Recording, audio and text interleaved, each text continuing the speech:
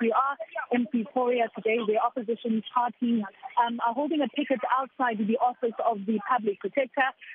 This march started at the Loftus Stadium, and supporters of political parties have been marching, and now we are outside the Public Protector's office. We have the EFF now that is currently on stage. We have the EFF, we have COPE, we have the UDM, the PHP, the ACPP, amongst others, who have all gathered here to show their dissatisfaction with the delay in the release of the Phala Phala report. According to the parties, the acting Public Protector, Advocate Kholeka Gcaleka, was supposed to release a report within 30 days of the initial complaint that is by former State Security Agency head Arthur Fraser into the Phala Phala saga. That's according to the Executive Members Ethics Act. And they have said that he is actually in breach of the act by failing to release the report to the National Assembly in time. Zoleka, perhaps if you have been able to note this, which of the political parties are notably absent from the opposition parties? Well, the DA, the official opposition party, is not here at the picket. We know that the DA has withdrawn their support for the picket, and the numerous ways that the opposition parties have tried to apply pressure to get the Public Protector to release the report. Action SA as well is not here. They have withdrawn their support.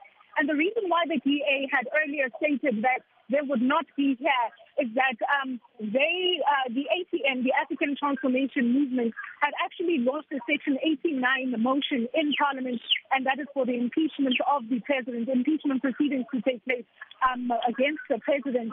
And they have said that while these different processes can't take place all at the same time, and that they would like for a single process to exhaust itself before they look at other avenues in terms of holding the president accountable regarding the Phala Phala scandal. And who is supposed to accept the memorandum there at the Public Protector's office, Zoleka?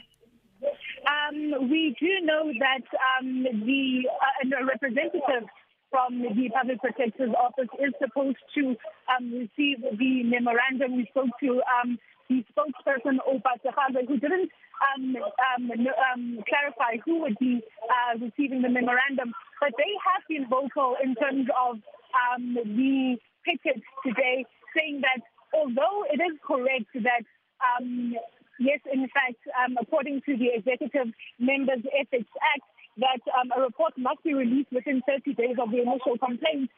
It also says that should the report not have been completed, that it can write to the president. And in this case, they haven't written to the president because the matter is about the president. And so they have written to the National Assembly Speaker, Nosiviwe Mapisa-Nqakula, on the matter, saying that, in fact, they have not been able to meet the deadline. And Opa Sekgalo also saying that there are a number of other investigations under this particular act that have not been completed within the 30-day stipulated deadline. He noted the Nkandla saga, for example, and the investigation thereof, saying that it took more than 2 years. The CR-17 investigation, which took about 7-8 months, and saying that even state capture, although it took about 7 months, saying that it can be debated that it took longer than that because we saw the commission headed by Chief Justice and Commission Chairperson Raymond Zondo heading that investigation into state capture. So they've been quite vocal on the matter, saying that they will be receiving the memorandum and that they are so steadfast in protecting the integrity of the investigation, because also according to the Public Protectors Act, that a report can't be released, although political parties argue for an interim report or preliminary report, saying that it can't be released until it has been concluded in its finality.